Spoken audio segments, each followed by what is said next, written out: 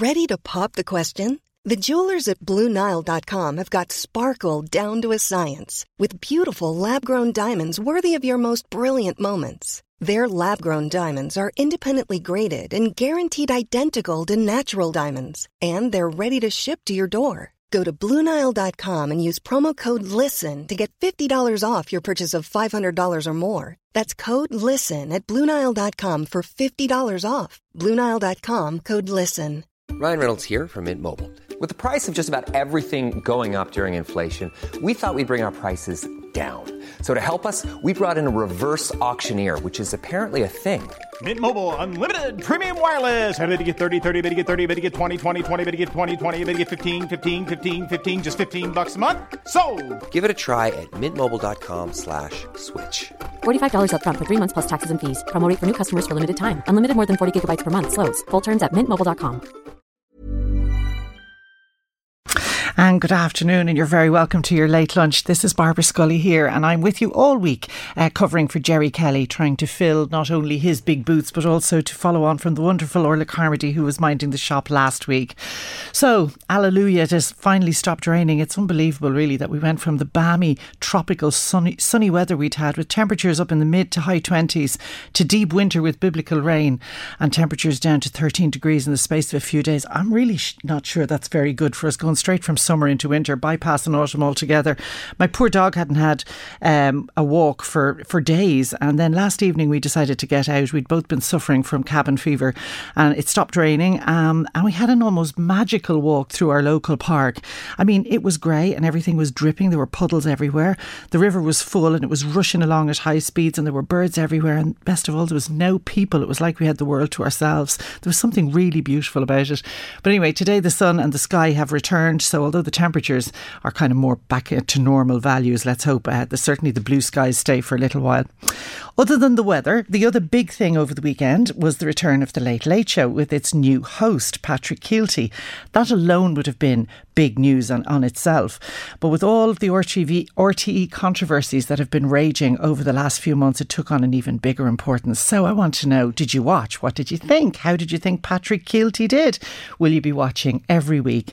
Do let me know. You can get in touch with us about that or anything else on the programme that you want to comment on by sending either a text or a WhatsApp message to 086 1800 658.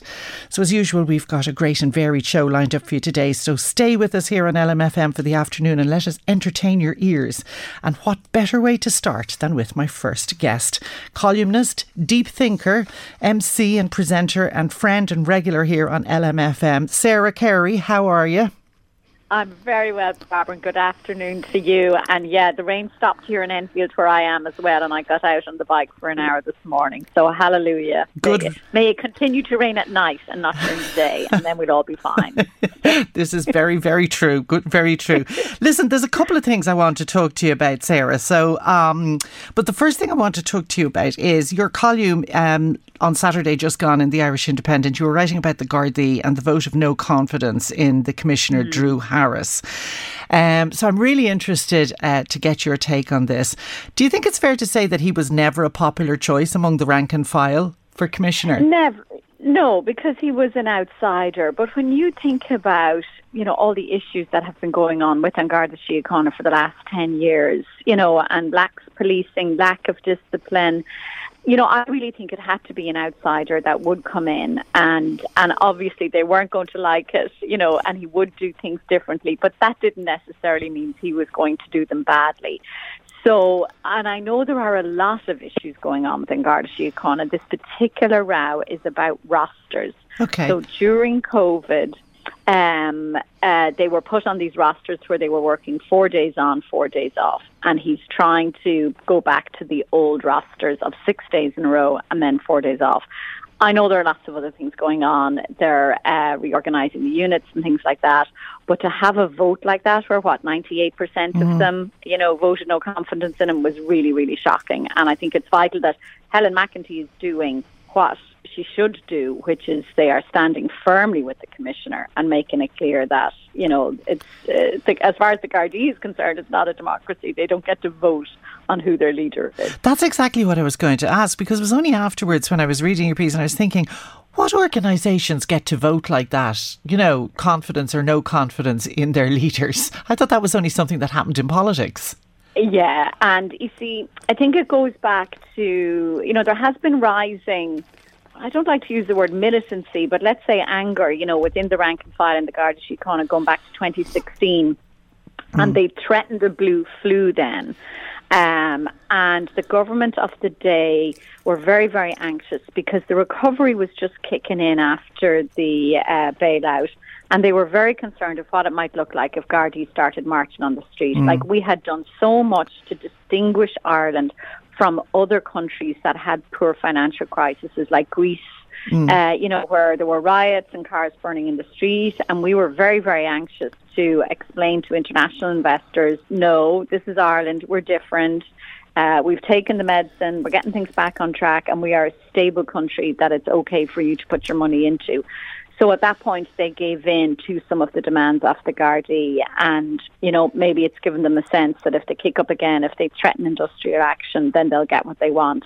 But we're in a different place now, and the hope is that the government will stand up to them. Now, like I say, I know there are some problems that they could sort out. So, for example, Gardaí are very angry about the fact that they can arrest someone and it ends up in court and the person could be back on the street, within a few hours. Or crazy legal systems where they have to keep showing up to court repeatedly for cases that are adjourned. Like, I do think that there are issues outside of the roster where we could reform and make it easier for them to do their jobs. And then if they felt that they were actually able to do their jobs constructively, then issues like the rostering might not be as inflammatory as they are. It does sound like there's a whole heap of work, though, that's going to have to be done. And I'm just wondering, how does Drew Harris, and even the Minister, how do they continue against a vote of 98%? I mean, it was so enormous. Yeah, so the first thing is they make clear that it is absolutely not going to affect the position of the Commissioner. They just make clear that's absolutely non-negotiable, which they have done, and she and Pascal Donoghue and other members of the Cabinet have been absolutely clear on that. And so then they bring them into the industrial relations mechanism, which traditionally the Gardaí didn't have before the workplace commissions. But what I would do is try and focus on those other issues, but make it clear that the rostering is going to have to be implemented. It just is. But now that could get very inflammatory when you go up against one big hard issue like that, and when you have a level of militancy there with that vote, do you end up with some kind of strike? Like, it really is very serious. It is very serious. Yeah, so it is very serious. It is really serious. Like, when you think about it, what are they going to do? They're going to strike and down tools? And I mean, Drew Harris can't hope to bring in any kind of reforms when he has that level of opposition as a starting place. Like, surely the first thing he has to do is in some way give, maybe not on rosters, but in some way do something very quickly that can be seen as a positive that might start winning back some of the hearts and minds of that 98%. Yeah, give them something else. Yeah. And it's to find that something else which you could give on that would allow then the roster issue to go ahead. So these things are not easy. No. But the Workplace Relations Commission is kind of good at this stuff. But I was making the point in the column on Saturday that some of the issues the Workplace Relations Commission can do nothing about, like legal reform. I mean, why do we still have that rule that the arresting Gardaí has to turn up every single time the court case is on, hang around for hours? People are always complaining about there are no Gardaí on the beat in Dublin. If they go up to the criminal courts at the gates to the Phoenix Park, that's where all the Gardaí are. They're all hanging it's around. Crazy. Yeah. And so, let's change that. And but you know what it's like trying to reform the legal system in this country. You come up against vested interests in the legal profession. It suits them to have this kind of system. And if Helen McEntee took them on, maybe that's something that might help. Wow. Can I just ask you one more question on this? I was interested to hear that Alison O'Connor's take on the journalist Alison O'Connor, and she felt there might be a sectarian element to the lack of support for Drew Harris. Do you put any weight on that? I saw that. So I think she, I didn't read the whole piece, but she mentioned the fact that he was a Protestant. I think it's more a fact, Northern Ireland, outsider, that sense of the other, the foreigner. I definitely think there's an issue about that. There's also an issue about, now, you don't have time today to go into the role that Drew Harris played in the Smithick Tribunal. Good Lord. And just very, very briefly, the Smithick Tribunal was an investigation into Garda collusion at the police station in Dundalk, where members of the RU... Yeah. And Drew Harris ended up being a witness in that. And there were a lot of Gardaí who were very, very angry at the role that he played in the intelligence that he provided secretly to the judge in that case. I understand. And there may be some lingering resentment about that. But I think generally it is more this sense of the Nordy coming down, telling them what to do. Yeah.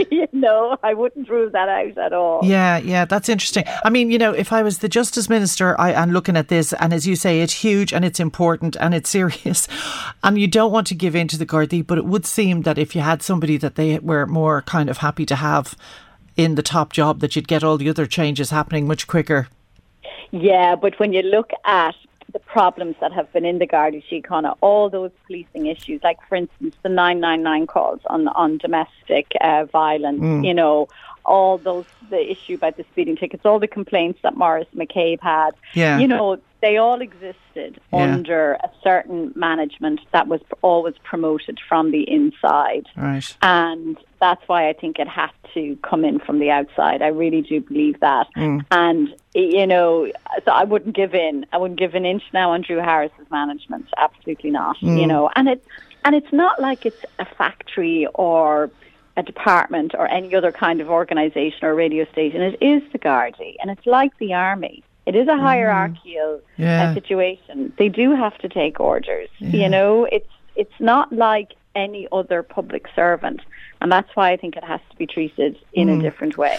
It's certainly something that's not going to be solved by us today anyway, Sarah, but that was an interesting an interesting take on all of that. Can you stay with me for a while? We're just going to take a break, but there is something else I want to talk to you about after the break.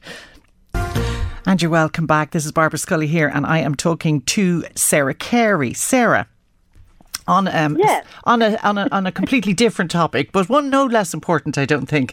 RTE and the Late Late Show. So first of all, I want to ask you, did you watch the Late Late Show on Friday night?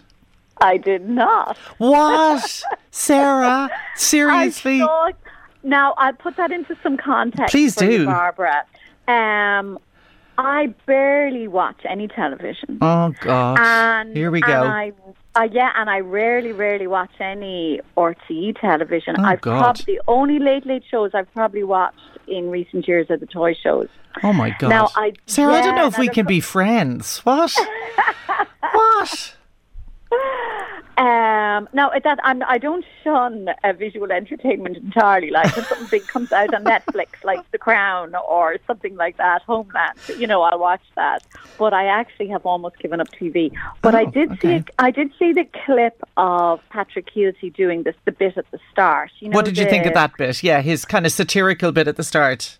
Yeah, so I did think it was the right way to handle it, make the jokes about it. But I thought he seemed incredibly nervous. He really struck me as being, and I don't blame him for that. Like, I don't judge him for that. It was a huge piece to have to do. And then there was a moment where he talked about the privilege it was for him to welcome people to the Late Late Show, and his voice almost broke. Yes. So that made me like him very much, I have to say, that you could see how much it meant to him and how nervous that he was. And he clearly is going to need time to settle into it. Yeah. It is a big ask. I think he's a really intelligent guy. And we were talking just in the last part about the difficulties Drew Harris is having about a Northerner coming down here to do a job. He's a particularly thoughtful kind of person. He is. And I did see a clip of him before being interviewed by Tommy Tiernan when it was the time when the girls' soccer team had sang the Wolf Tones. And as you know, I recently complained about the Electric Picnic crowd singing about the Wolf Tones. And Keelty responded to it in a really thoughtful way. And Tiernan was inclined to dismiss people singing ooh-ah, up the ra. And Keelty, in a very nice, charming way, said, but if you're a unionist and people are talking about having a united Ireland, how do you think you might feel if you see people singing that? So I think he's going to bring a completely different, kind of dimension to it. I believe they've made the show shorter, which definitely would help because it just dragged on for too long. And if they can secure just good guests now, that will be it. That you're not just looking at the same people. One of the things that I think is that, we'll never get here the kind of guests that Graham Norton gets week after week on his sofa on his show in London. But do you not think that the Late Late Show back in its heyday relied an awful lot on having really interesting panel discussions? And I still think that Irish people love a good panel discussion, not necessarily about politics or economics, but about maybe cultural issues or, big stories. And if you have a good quality panel, I think that would really help the Late Late Show, kind of not being so focused on having the guests and getting the criticism that we hear all the time of, they've raided the RT canteen again, yada, yada, yada. They're the only celebrities we have, really. And I firmly believe, and this is one of the reasons why I have stopped watching television, is that if you put on smart people and have a conversation worth listening to, then I actually will. What happens is with so many public conversations is, so let's say you're going to have a conversation about, I don't know, gay marriage or something social. I know what you're going to say, yeah. Well, you can pick the same three people. I will write down a script for you in advance of what every single person is going to say. The idea is to have a big fight so that it trends on Twitter. Yeah. And it's utterly tedious. It's utterly tedious, and actually it changes nobody's mind and it doesn't move anybody, and it is so predictable. Whereas I think if you have a more philosophical, I know I've said this to you before, the kind of discussions you used to have on your programme on Talking Point, which were more philosophical discussions, I think that would be great. Now listen, moving on, because I'm conscious of time, and I do want to ask you, on the bigger question of needing public service broadcasting, what is public service broadcasting and why do we need it? Okay, so I think public service broadcasting is about truth. That if someone is on the airwaves saying something that is untrue, that they are called on it and that you have fact-based discussions. That should be the very, very first thing. And that doesn't mean that can't be entertaining or responsible. It also means as well, it's not the Kardashians, it's not the fluff, it's not the nonsense. Let the commercials do that. There are many, many wonderful kinds of programs that can be made. Something like Nationwide, which is going around the country interviewing really interesting people doing really, really interesting things. And those programs are very, very popular. But maybe commercial broadcasters don't want to air them because they cost too much to make and they want that clickability factor, for social media. And I have and then investigation. Yeah. So, look at all the big primetime investigates programs that there have been. They cost money to actually make those. That's public service broadcasting. So the stuff that isn't just the cheap, clickable, and fluffy entertainment. And doesn't public service broadcasting also need to be completely independent of any need to be clickable, as you say, or particularly commercially, if you like, viable? Sometimes things cost money but need to be done because they're the right thing to be done. And I do believe that doesn't mean that public service broadcasting is not commercially viable. So, for example, if you take something like a Primetime Investigates, like those things end up getting so much coverage, resulting in real change. All the newspapers then pick up on them. All the other radio stations pick up on them. You're just never exactly sure how maybe something is going to plan out. Maybe you have to start 3 or 4 investigations and maybe one comes in and the other 3 peter out. That's where the investment is needed, And I firmly believe in that. So I have paid my TV licence and I will pay it. I wish it wasn't being wasted. Yeah. And clearly there have been major, major governance issues in RTE.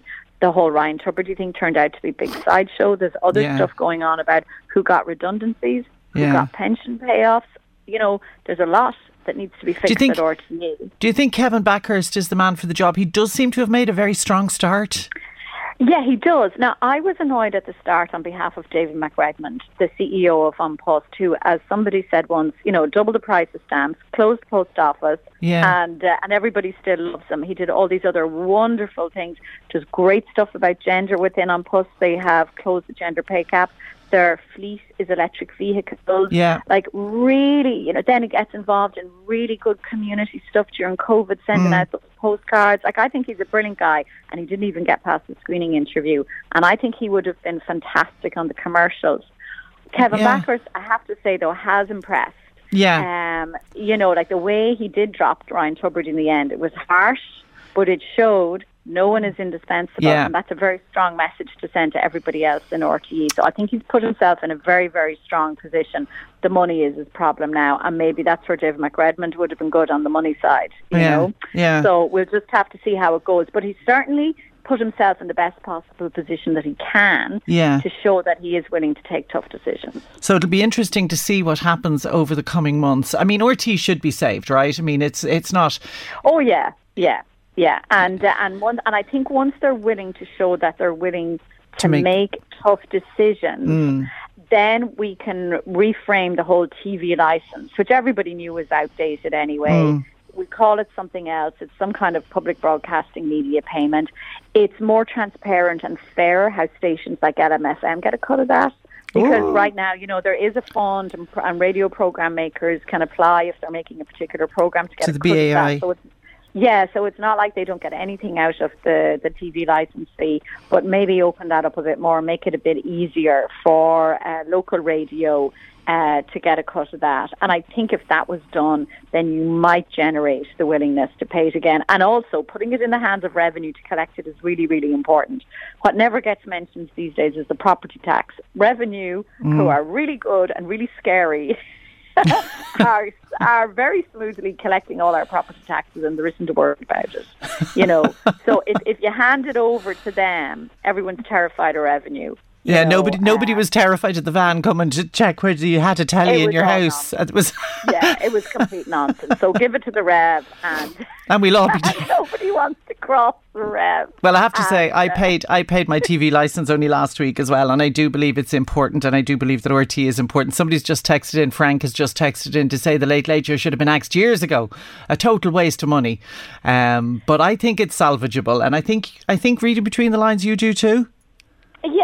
I mean, look, like I said, I'm not watching it myself, but I'm not like an evangelical atheist about these things. Just because I'm not doesn't mean I don't think other people should. So if they can work on the production, keep it tighter and work on getting in those big stars, have those conversations, and just a new conversation and a fresh conversation, and not a conversation I've watched. Yeah, and I mean, Tommy Tiernan has proved it's about conversation. It's not about celebrity, and I think that's something. Listen, it's always great to talk to you. You always have an interesting take on everything, and I love the fact that you're. What did somebody call you recently? A non-winger. You're not a right winger or a left winger. You're your own winger. Really? Oh, that's good. Yeah, you're a non-winger. You kind of, you sum up everything and make your own decision. Thanks a million, Sarah. Now, don't go away. Welcome. Talk again, Barbara. See you, Sarah. Thanks a million. Coming up now after this is the news. And you're welcome back to the Late Lunch. Now, following a series of successful wildlife conferences, PAW Ireland, the Wildlife Rehabilitation Ireland and the Ulster Society for the Prevention of Cruelty to Animals will be jointly hosting an All-Ireland Wildlife Crime and Conservation Conference in the Glenview Hotel in County Wicklow on the 30th of September and 1st of October next. This two-day event will have two separate themes. Saturday's theme is wildlife crime, justice for nature, and Sunday's theme is conservation and how to nurture nature. That's hard to say. To tell us more, I am joined now on the line by Josephine McCarran from Wildlife Rehabilitation Ireland and by Damien Hannigan from PAW and the Irish Deer Commission. Hello to you both. Hello. Nice to have you. Damien, can I start with you, please? No problem. Great. Can you tell me, first of all, because I hadn't heard of PAW before, what is PAW Ireland? Yeah, PAW Ireland effectively is a forum of statutory agencies, non-statutory agencies and interest groups, really with the common goal of combating wildlife crime in Ireland. And we also work as well with our colleagues in Northern Ireland as well. And as you mentioned, our Wildlife Crime Conference is co-sponsored, and including USPCA in Northern Ireland. Wildlife crime in itself, at a European level, Barbara, it's the fourth largest crime after human drug and firearm trafficking. And it's estimated that criminal gangs are generating in the region of about 20 billion per year from wildlife crime. Now, in Europe, that may look like, trafficking in endangered species and so on, whereas here in Ireland, the common crimes, wildlife crimes that we would see is for example, it could be the illegal killing of deer poaching, it could be illegal hare coursing, the trafficking of songbirds, and so on. So they're more the common crimes that we see here in Ireland. Okay, gosh, that's a shocking figure, and the fact that it's the fourth largest crime, that I'm shocked by that. So. Tell me, for example, I know, as I said in the introduction, that you're from the Irish Deer Commission. So what are the crimes you just mentioned there in relation to deer who've had a kind of a bad press recently, about them being, there's too many of them we're hearing, and the damage that they can do to some habitats. Can you give me the other side of that? Yeah, no problem, Barbara. Yeah, I suppose, yes, it is. I suppose in the Irish Deer Commission and in general, those involved in either the management or the conservation of our protected wild deer, there has been a lot of concern. What some people would perceive as maybe possibly ill-informed, or even some people would go as far to say as hate speech towards wild deer, because wild deer, is widely known in terms of when their numbers become excessive, they can have negative impacts on farming, forestry and the wider ecosystem. When deer numbers are managed at sustainable levels, they're very much eco-engineers and an important part of the countryside in the sense that they can support regeneration. But the important caveat there really is in terms of managing their numbers at sustainable levels. And we've heard a lot of comments in recent months in terms of claims of known deer population or overpopulation, and really the fact of the matter is that we've never undertaken a census of deer in Ireland, and so the population is unknown. Saying that COVID-19 and the restrictions that it brought, it really did create the perfect storm for deer numbers to increase and to explode. While not any scientific base, we have seen anecdotal evidence in some areas, predominantly in County Wicklow, of overpopulation in some areas. Right. Would you be, I hope this isn't an unfair question, but Damien, would you be in favour of, because it's something we've discussed here on the programme before, the reintroduction of larger predators such as wolves in order to help control naturally the deer population? Yeah, and again, look, I think, an apex predator such as the wolf is an iconic species, and, a species that a lot of people would like to see, in the countryside. But there's a certain level of reality here, in the sense that we're a small island nation. We don't really have, when you look at, say, for example, in the United States, the Yellowstone National Park, our largest national park is only a small percentage of the size. So we really don't have the habitat. We're very much focused in terms of an agricultural society in terms of if we look at sheep numbers alone, we've in the region of 5.5 million sheep in Ireland, and they would be far easier prey for predators such as the wolves, as much as we would love to see that species. But I think in often comments around the introduction of the wolf or the lynx, while well intended, in regards to deer management, it would have very little effect, because deer are a highly adaptable animal. Right. They're a flight animal, and as I said, livestock would make far easier prey for those, than deer, and probably it would have unintended consequences in the sense of actually spreading deer further, more so than anything. So unfortunately, while in other jurisdictions where they have significant unpopulated areas or areas that are not, heavily intensive in terms of agriculture, it may be more appropriate. Unfortunately, here in Ireland, it would have little or no effect. Very good. Thank you for that. Josephine, can I come to you now? And you're from Wildlife Rehabilitation Ireland. There is a direct link, isn't there, between having a healthy wildlife and healthy biodiversity and a healthy climate and a healthy planet? Of course, yeah, Barbara. And what are the kind of things that we need to be looking at with a degree of, I'd say, quite a degree of urgency now in order to encourage a healthier wildlife? Well, I mean, the urgency can't be overstated, but things that can be done that everybody can do. Currently, in our season that we're in, we can not tidy up and not clean up as much as we used to do in the past. Just leave the leaves. No more spraying pesticides. If you belong to a Tidy Towns, if you belong to a residents committee, no group is too small to take action. Stop spraying, leave as many weeds as you can. I know it's difficult. I've had to change the way I see things in my own garden. We need to lobby government. We need to lobby our local TDs, keep our rivers clean. We've more information now than we've ever had, and you go on to Google and you can see the local biodiversity groups that are working in your area. Get involved. It's very overwhelming for people because it does seem like a huge task, but it is. Once you get involved and once you start small in your own space, in your own estate, on your own road, you can make a massive difference. I mean, wild gardening now is critical. You can introduce all the pollinators into your own patch and then watch it grow throughout your estate, and it's very rewarding. So it's not a case of always looking at the Greta Thunbergs and thinking, I can't cope. Everybody can do something. Yeah, and it all will make a difference. I love that. Don't tidy up. I mean, for a lazy gardener like me, this is joy. Don't tidy up, just leave it. So it's really about changing our attitudes, isn't it? And not having the attitudes of going, oh my God, look at all those dandelions. Instead going, oh look, they're lovely yellow dandelions. They're nice, cheerful dandelions. It is, and when you walk through the dandelions and you hear the air vibrating around them because they're full of insects and there's house sparrows feeding on the seed heads, you know in your heart it's the right thing to do. Yeah. It's just that step change for people and sort of get away from the plastic grass.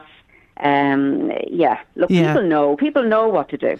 And what can people do? Do you think there's an awful lot of a need? We talked about changing attitudes towards weeds in your garden and not being kind of so focused on tidying up and all that kind of stuff. But is there also a need for us to change our attitude towards certain species of wildlife? Like I'm thinking of, I live in an urban area and I'm thinking of urban foxes or, mice or things like that people get a bit, I don't want any of those, put down a mouse trap or get rid of the, foxes are what do they call them? Not feral, what's the word I'm looking for? That they're not welcomed. Do we need to change that attitude as well and realise that we share the planet with all these creatures that we need? Yeah, of course, Barbara, because look, this is where the word biodiversity comes to life and the ecosystem. And people may not want to hear this, but the rats, the mice, your slugs that are eating all of your lupins and all your lovely flowers, the creepy crawly spiders that are trying to get into your house, every single thing matters. Yeah. Everything is intrinsically linked together and has an impact when it's being damaged. And we all know this now. People are so aware of our pollinators and our bees. So I think, stamping and killing out insects or, poisoning. If you poison a rat or poison any kind of, I hate that word, vermin, but that's the word I was looking for a minute ago. Yeah, thank you. Yeah. It's going to go up the food chain. So it's a matter of living in harmony and, just looking around you and seeing what is trying to live beside you and what is trying to cope in our housing estates as we're building our brick walls and we're, putting up all of our commercial buildings. That should be done in tune with nature. Big business corporations should be working with the likes of us and other biodiversity groups to build alongside nature. Stop ripping out the hedgerows to build a wall. Build a wall behind a hedgerow if you have to.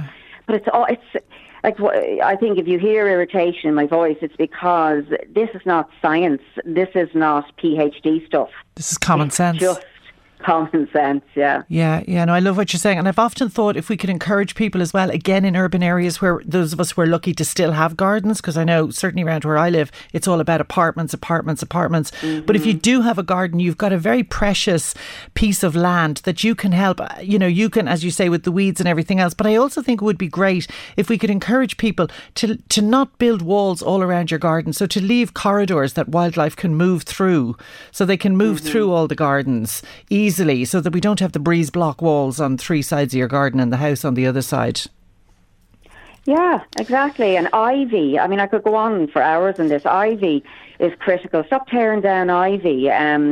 Leave your gaps for your hedgehogs and your smaller mammals to come through. Don't be afraid of people put out feeders and they think, we're going to be inundated with rats. I mean, look, the joy of having a wild space, and if you happen to have kids around, grandkids, there's nothing more beautiful.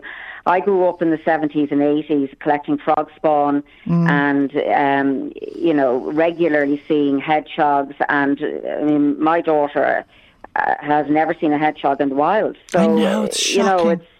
It's really shocking, isn't it? Yeah, I mean, I'm even older than you, but and I was the very same thing. And actually, during COVID, my youngest daughter, who's she's 23 now, she bought a hedgehog house online. So much so that her bank actually rang her to query this because they thought it was an odd purchase for her to make. And we've that hedgehog house sitting in the back garden. There hasn't been a hedgehog who has darkened the door of it in 3 years, which just shows you there aren't as many hedgehogs around as there used to be.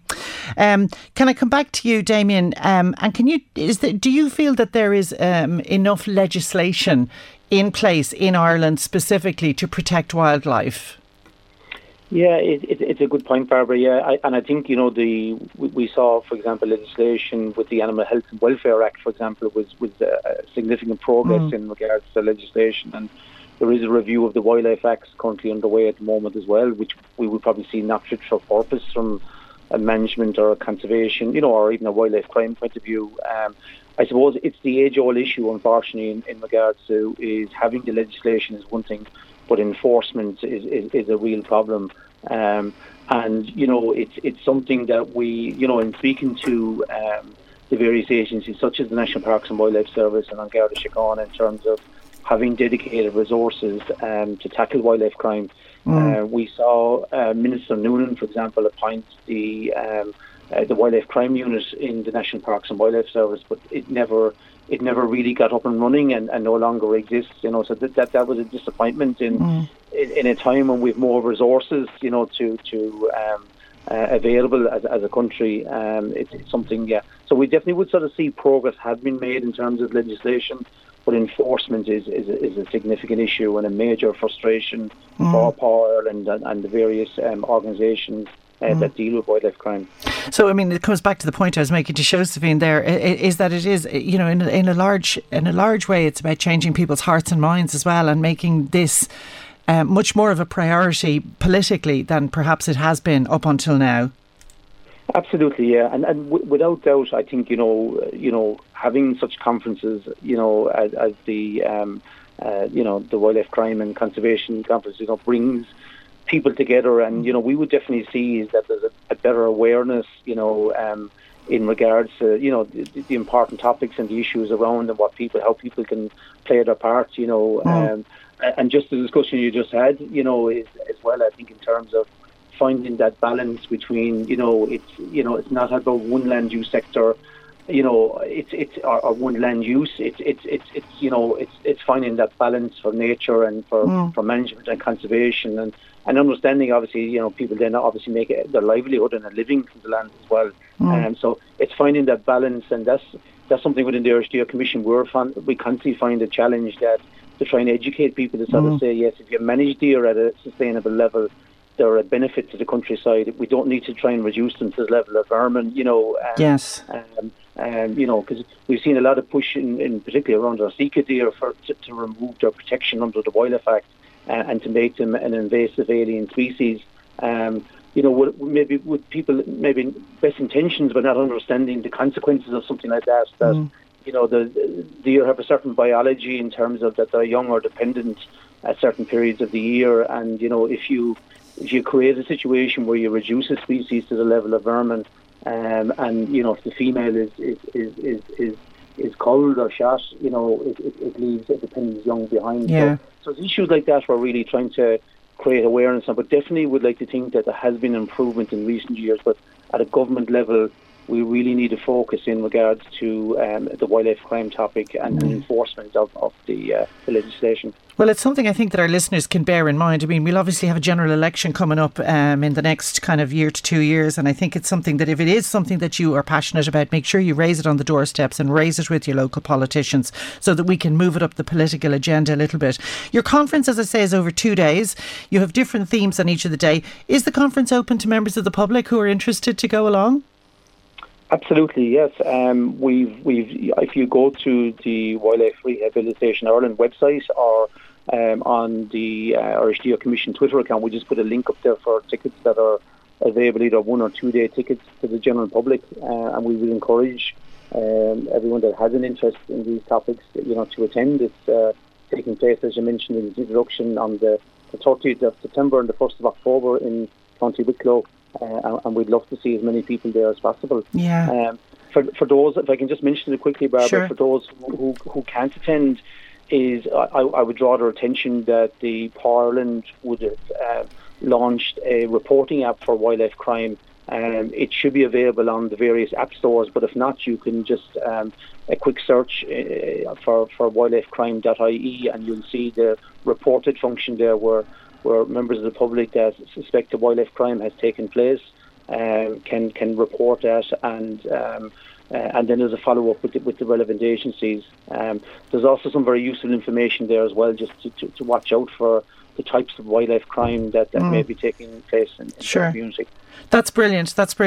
Listen, thank you very much for talking to me today. The best of luck with the conference, and thank you for all the work you do in protecting and rehabilitating our wildlife. We'll take a break. And you're welcome back. Now, in keeping with the animal theme, which is one of my favourite themes, it has to be said, on the radio, I am now joined by Clodagh Malone, a woman from the Cooley Peninsula, who's going to tell us the story of Paco, her cat, who went on an unauthorised walkabout recently, but it has a happy ending, just in case you're worried. Clodagh, how are you? How you doing, Barbara? You're very welcome, Long. Listen, before I ask you about Paco the cat, and can I just say that I think he's got the coolest name. That's a very cool name, Paco the cat. Or she, actually. Oh, sorry. We got the gender wrong. Oh, you did? Yeah. Yes, oh, dear. Unfortunately, now she's famous. She's stuck with it. But before I ask you about that, I just want our listeners to know that you are, in fact, a real true cat woman, because tell us all how many cats you actually have. Yeah, they're all rescues, actually. Okay. That doesn't make it any less. 10? Yeah. That's one more than I thought you had. I thought you'd 9. You've 10. Yeah, well, Paco came back, so then there was 10. So, yeah. Coco, Java, Rico, Paco, Molly, Ellie, Toby, Tico, Theo and Tia. That's impressive. So, and you know all the names. Yes, we do love cats. But I put on my post on Facebook that we were distraught, and we were because Paco is the pet because she's so profoundly deaf. And you were speaking about wildlife there in your last item. She would not survive in the wild.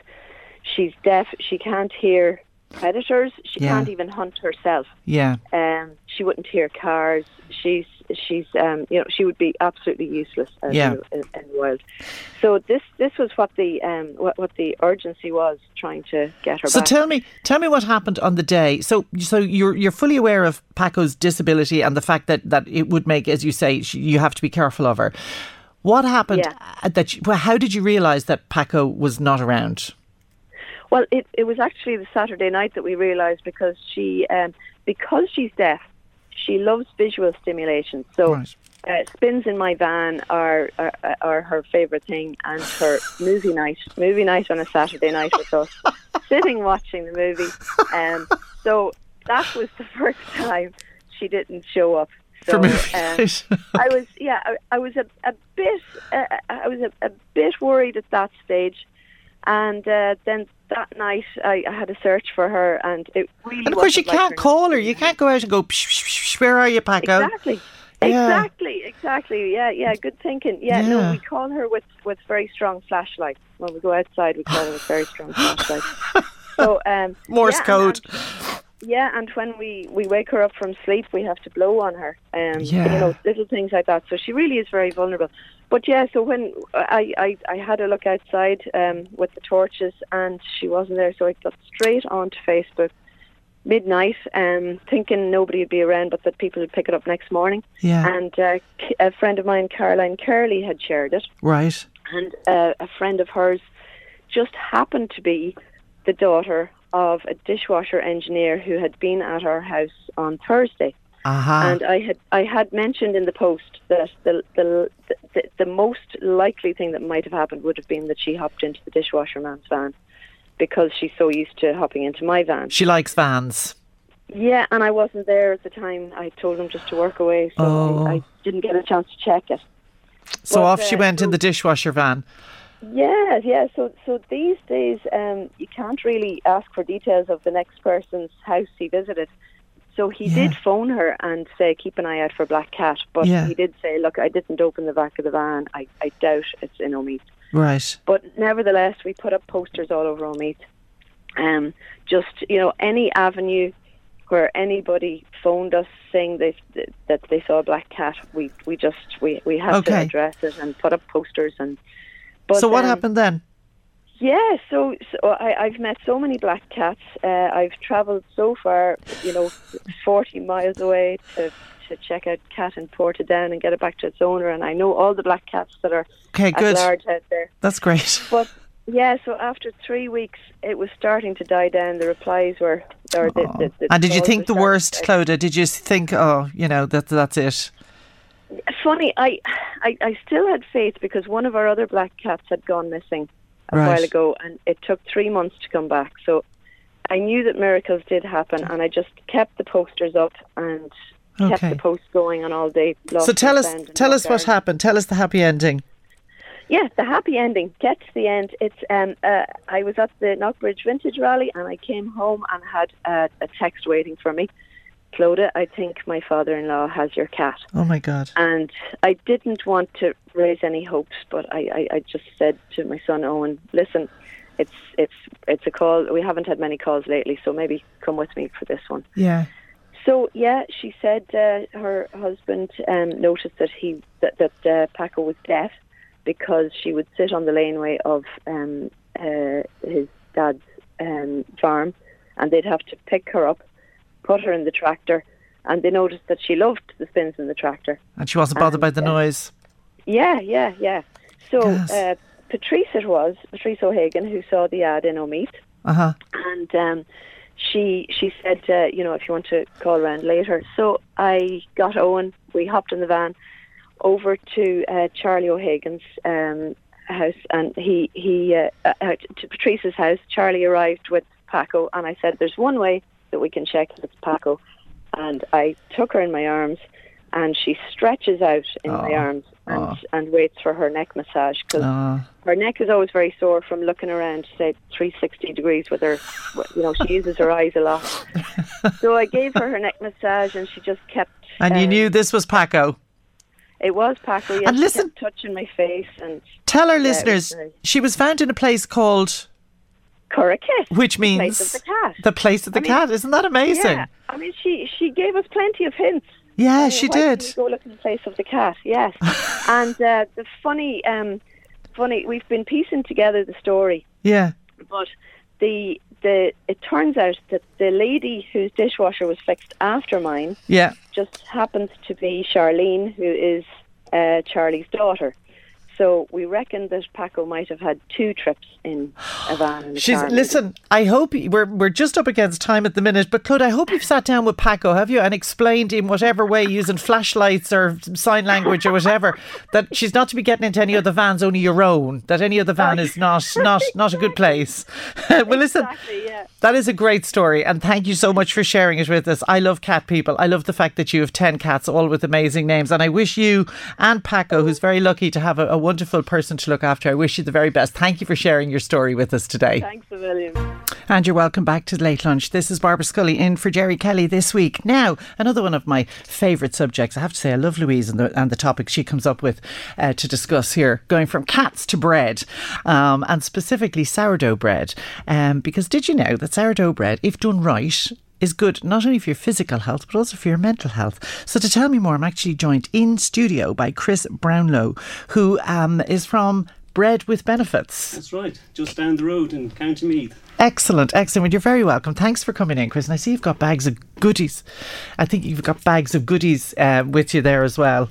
Absolutely, and thanks for having me in. Not at all. Listen, tell me a little bit, first of all, how did you... Well, first of all, tell me what Bread with Benefits is actually about. We're a food experience, and we want to tell a story, a food story through a loaf of bread. Good. So we're trying to inspire and educate people to eat well and live well. Because right. Food has a huge impact on, as you just said, on your physical and mental health. And we want to just try and tell a story through a loaf of bread. Through a loaf of bread. That sounds like you're pushing an open door in Ireland, doesn't it? But you didn't start with bread. You started with potatoes. That's right. My career was agriculture. When I left school, I went to Scotland to university. Started working in the agricultural supply industry over there for a number of years. But a great friend of mine, Ray Coyle, started up a company called Largo Foods, which eventually turned into Tato Snacks. And he enticed me back to Ireland to grow spuds for him and with him. Excellent. And that was in the mid-90s. Right, and what happened then? So along the way, I always had a passion for food. Okay. And, about 10 years ago, I started just going around different places, cookery classes. Doing classes yourself, like learning? Learning, picking up recipes and techniques and all the rest of it. And along the way, I came across sourdough bread. I was on a business of food course down in Ballymaloe. Oh, very nice. They have what's called a bread shed down there. Of course they do. Yeah, and they make all this wonderful sourdough bread. Oh, fabulous. So that was my aha moment, just turning... And you fell in love? Fell in love with just turning salt, flour and water into something wonderful.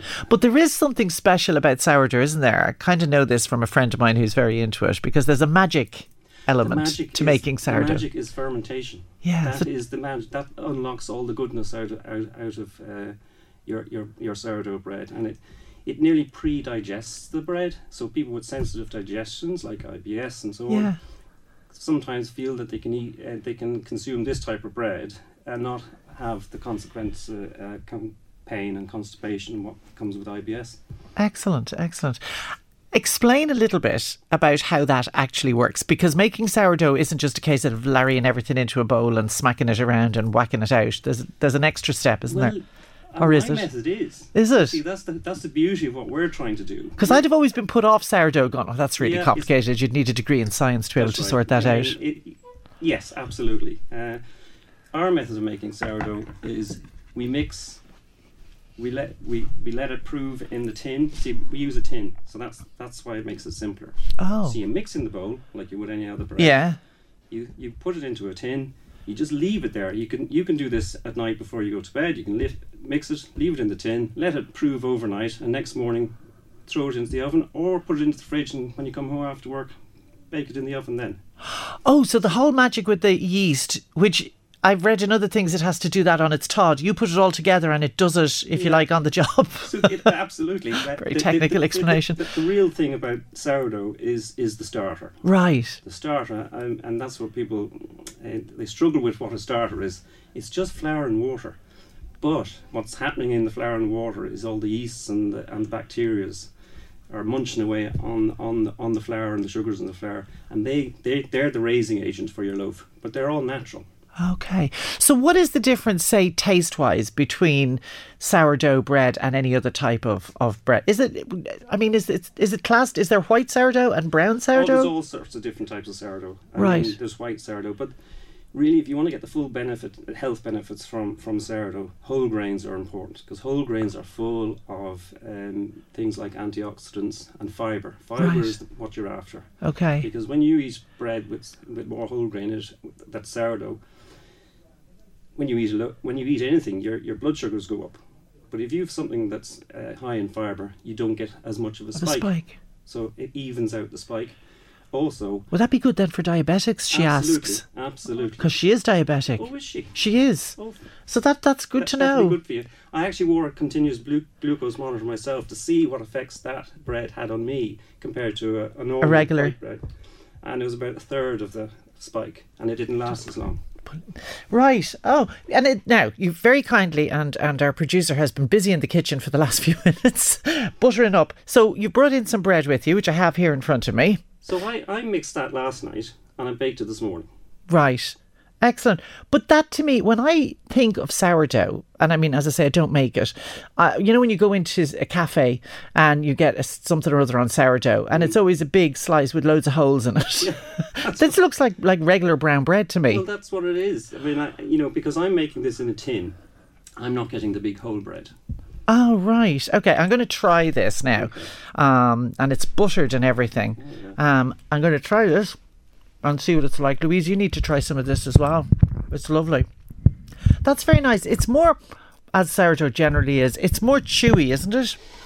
Yeah, you see, industrial made bread is soft and it's much easier to eat, and you eat it a lot quicker. Okay. So that's why you eat more food when it's ultra processed, because it's designed that way because they want to sell more. Right. Okay. Whereas this bread, you have to work on it a little bit. You have to chew it. Yeah.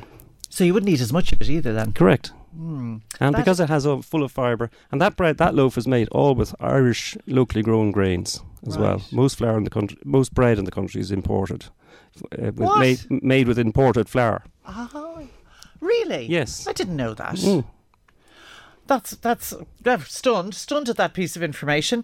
Okay, now, so did you watch? I'm putting you on that because I didn't ask you this in advance, but did you happen to see, I'm only thinking of it as you're talking about whole grains and you're talking about things grown locally, there's a fantastic documentary on Netflix at the moment which everybody's talking about called Live to 100. Dan Butner. Is it? He sounds like he's singing the same kind of song that you're singing. Well, Dan Butner's researched blue zones for the last 20 years. Yes. And he's just, as you say, brought out this 4-part Netflix series. Yes. And along with a book. Yes. And, it highlights a lot on the different blue zones, be they in Sardinia or Costa Rica or Okinawa. Yeah. Their diet and lifestyle is what makes a huge difference. And the big thing is the lack of consumption of ultra processed foods. Yes. And moving and community. So yes, and sourdough bread. Most of those locations would consume sourdough bread. Made with grains and locally sourced ingredients. Locally sourced ingredients, that's the thing. And that's very important. Yeah. Excellent. So you'd absolutely go along with all of that. Absolutely. Now tell me a little bit, because I know you're hot as well, and you mentioned it just briefly earlier, that your gut health can benefit. You mentioned sugars, but your gut health can also benefit from sourdough bread. Yeah, the thing about gut health... While you talk, I'm going to have another bite of this. By all means, Barbara. I'm enjoying it. You didn't bring any soup, did you? No. Next time. Some vegetable soup would be lovely with this now, yeah. So gut health, that's something that I only came to in the last couple of years when I fell into the sourdough story. And why this is one of the whys around sourdough. But there's bread and there's sourdough and there's sourdough. So, for people to find their local sourdough artisan baker, there's a good site called Real Bread Ireland, and they're just a collection of artisan bakers all around the country. So if you're looking to buy your loaf, then look them up on the internet, and you should find one near enough in your locality. And they only let people on there that have no chemicals in the bread, so it's just the salt and the flour and the water. So gut health, it's all about fibre.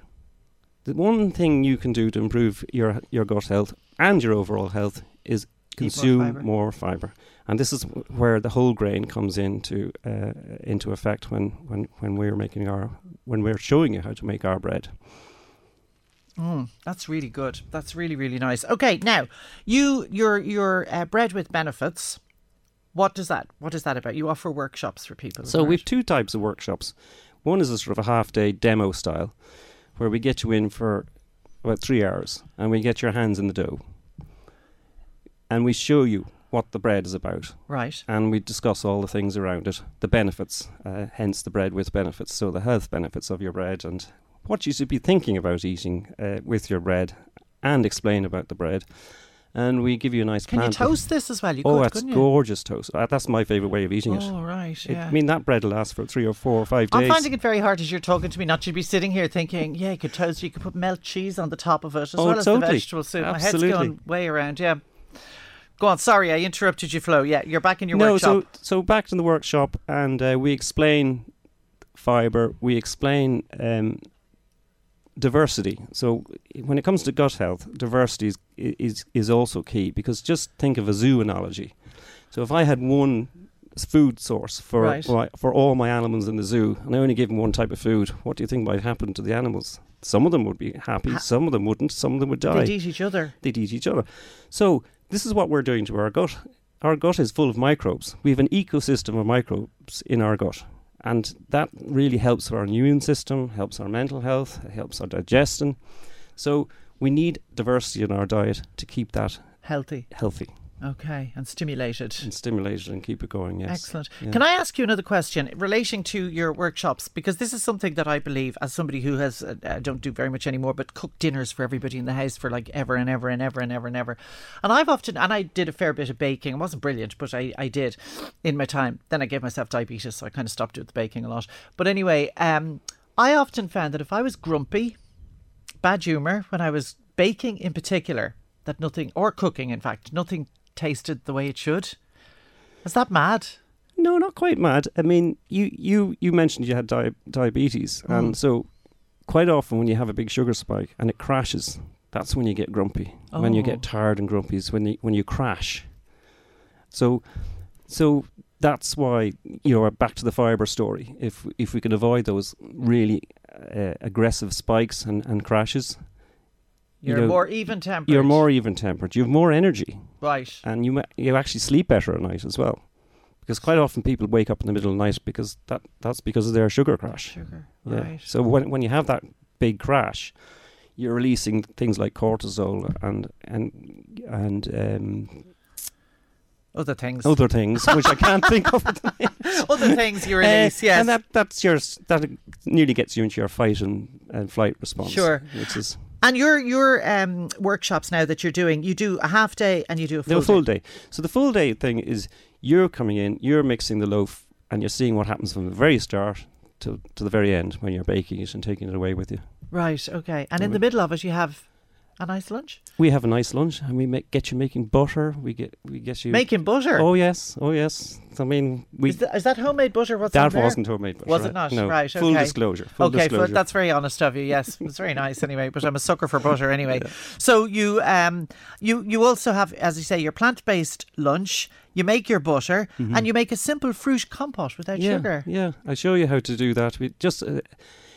I can get organic frozen fruit in the likes of Aldi or whatever it was. Bring it out, and I show you. Take a pan, put it in the pan, defrost it, cool it off, and then we use some local honey. So part of our workshops is showing you all our local produce that we have in our doorstep, like honey, Boyne Valley cheese, the cider mill cider, and Ballymckenny potatoes only down the road from us here. Yeah. And the salt actually we use in the loaves is from Port Oriel. Wow. Oriel sea salt. So we try and combine the local food story. Which is much better for the planet as well as much better. Well, that's the other part of it. We talk about sustainability as well. Great. Brilliant. Having my farming background hat on. You're ticking all the boxes. And I mean, it actually sounds like a lovely relaxing way to spend either a day or a half day. Well, exactly. It's a day out. Yeah. And we get you laughing too. Oh, that's very important. Very important. And so where do people find more information? Well, if they go onto the website www.breadwithbenefits.ie or on the Instagram account at bread.withbenefits. Excellent. And they can find out all there. They can find out. There's some workshops. We just put up some workshops there yesterday. So great. And where are you based again? Screen. Yeah. Very good. Listen, that's absolutely brilliant. And thank you so much. Yeah. I'm going to chomp the rest of that now in an ad break. But thank you very much. You're most welcome. Chris Brownlow. Check out Bread with Benefits. We'll take a break.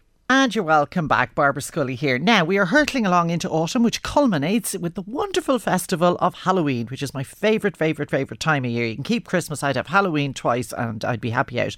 So I'm very pleased to be joined on the line now by John Guy, who is here to tell us all about his pumpkin patch, which is opening shortly. How are you doing, John? Not so bad, Barbara. Nice to talk to you. Dan, nice to talk to you. Thank you for taking the time. So listen, tell me, what is this pumpkin patch? I've actually never visited a pumpkin patch because my kids were all too old. They missed this. So what can people expect? Describe to me what it is you have there. Well, I'd say your kids are never too old anyway. That's the start, right? That's very wise. Adults enjoy it every bit as much as kids, even more. Fair. Look, this is only our second year now with a pumpkin patch. Like 2 years, we never realised how popular it was. 2 years ago, sort of, they were all booked out, and we couldn't get any. We couldn't visit a patch ourselves, so we bought a few pumpkins just on the side of the road in an honesty box, and we saved the seed and we planted them the following spring, and had a huge amount of pumpkins. Didn't know what to do with them, and ended up just opening it up to the public, and we were blown away by the interest from people to pick their own pumpkins. And give me an idea in my head. I just need to see this. So, how big is your pumpkin patch? Like, is it like a small area or a large area? I suppose we have 3 acres, maybe about 3 acres, kind of size of a football pitch, kind of maybe in around that size. Full of pumpkins.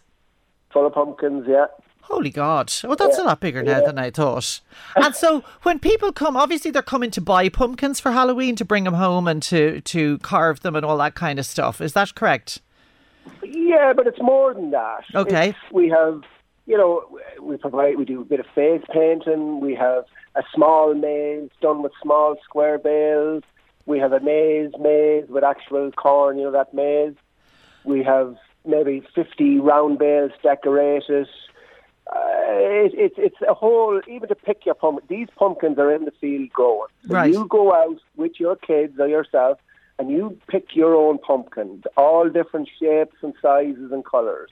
They're not just the typical one you'd buy in the supermarket. This bright orange pumpkin. We have all makes and shapes. Oh. And that's the kids. The kids love to find an unusual one, a flat one or a green one, or one that's green and yellow, or a completely white one. Kids love that. So these are the somebody things. Else missed it. These are the things that in the swanky supermarkets they call gourds, I think. You have your pumpkins and then you have your gourds. Yeah, we grow a combination of the two, between pumpkins and gourds. Yeah. And come here, are pumpkins then easy to grow in this climate? Because they're not native to Ireland, I don't think, are they? They're not native, no, but they're relatively easy. Now, I suppose, look, this year was very wet. Well, it was dry at the start. We had to irrigate them to get them started, to get them growing. And then it went from very dry to very wet. So I think bees, and to try and get them to pollinate, they had these male and female flowers, so they had to be pollinated, and we were iffy, will they, won't they, but they did, yeah. So we have a nice crop. Weeds is a problem. You need plenty of help. Now, there is ways of getting rid of weeds, but weeds, so that's where you need free labour. That's kids and friends and family. That's where they come in. So this is a whole family enterprise. Oh, this is, an extended family. There's cousins and anyone that comes to visit. Oh, come on down, we'll show you the pumpkins. And you can pick a few weeds while you're down there. Yeah, while you're down there, pick a few weeds. But look, any family or any cousins or friends that call, everyone wants to go down and see the pumpkins. I suppose they are unusual crop in Ireland, and that's why I suppose people like to go and see them and pick them. And it's great.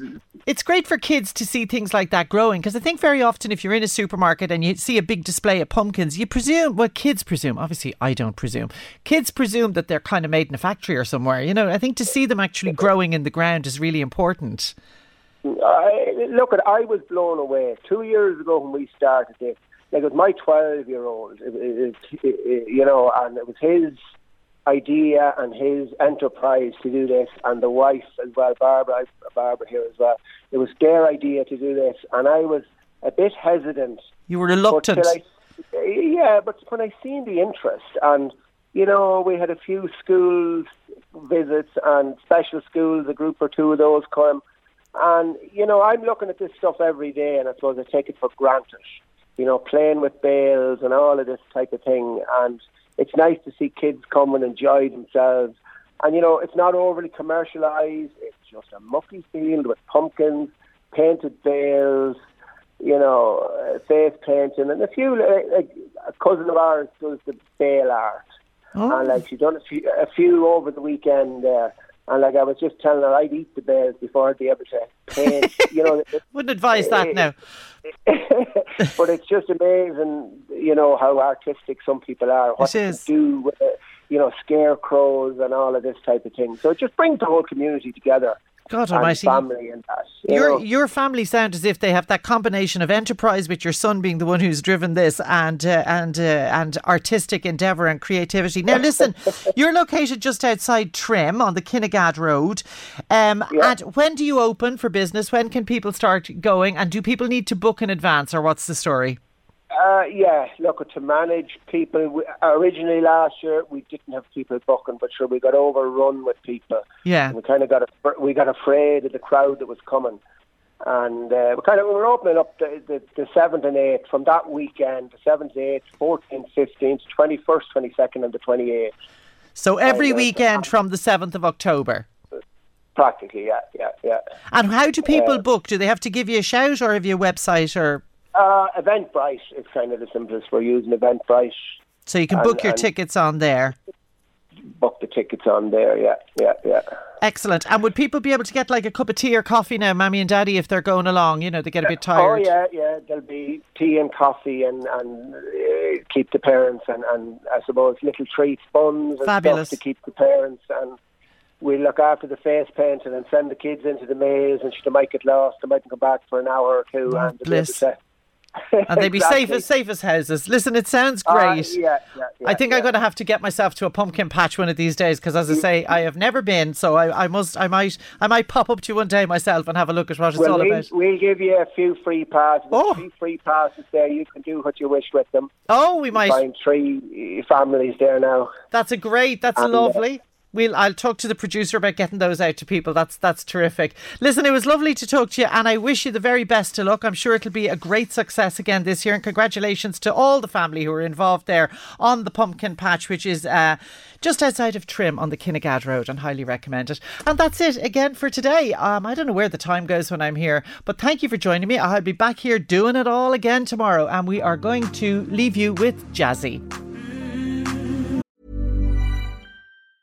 There's never been a faster or easier way to start your weight loss journey than with PlushCare. PlushCare accepts most insurance plans and gives you online access to board-certified physicians who can prescribe FDA-approved weight loss medications like Wegovy and Zepbound for those who qualify. Take charge of your health and speak with a board-certified physician about a weight loss plan that's right for you. Get started today at plushcare.com/weight-loss. That's plushcare.com/weight-loss. plushcare.com/weight-loss. Everyone knows therapy is great for solving problems, but getting therapy has its own problems too, like finding the right therapist, fitting into their schedule, and of course, the cost. Well, BetterHelp can solve those problems. It's totally online and built around your schedule. It's surprisingly affordable too. Connect with a credentialed therapist by phone, video, or online chat, all from the comfort of your home. Visit BetterHelp.com to learn more and save 10% on your first month. That's BetterHelp, H-E-L-P. Burrow's furniture is built for the way you live. From ensuring easy assembly and disassembly to honoring highly requested new colors for their award-winning seating, they always have their customers in mind. Their modular seating is made out of durable materials to last and grow with you. And with Burrow, you always get fast, free shipping. Get up to 60% off during Burrow's Memorial Day sale at burrow.com/ACAST. That's burrow.com/ACAST. burrow.com/ACAST.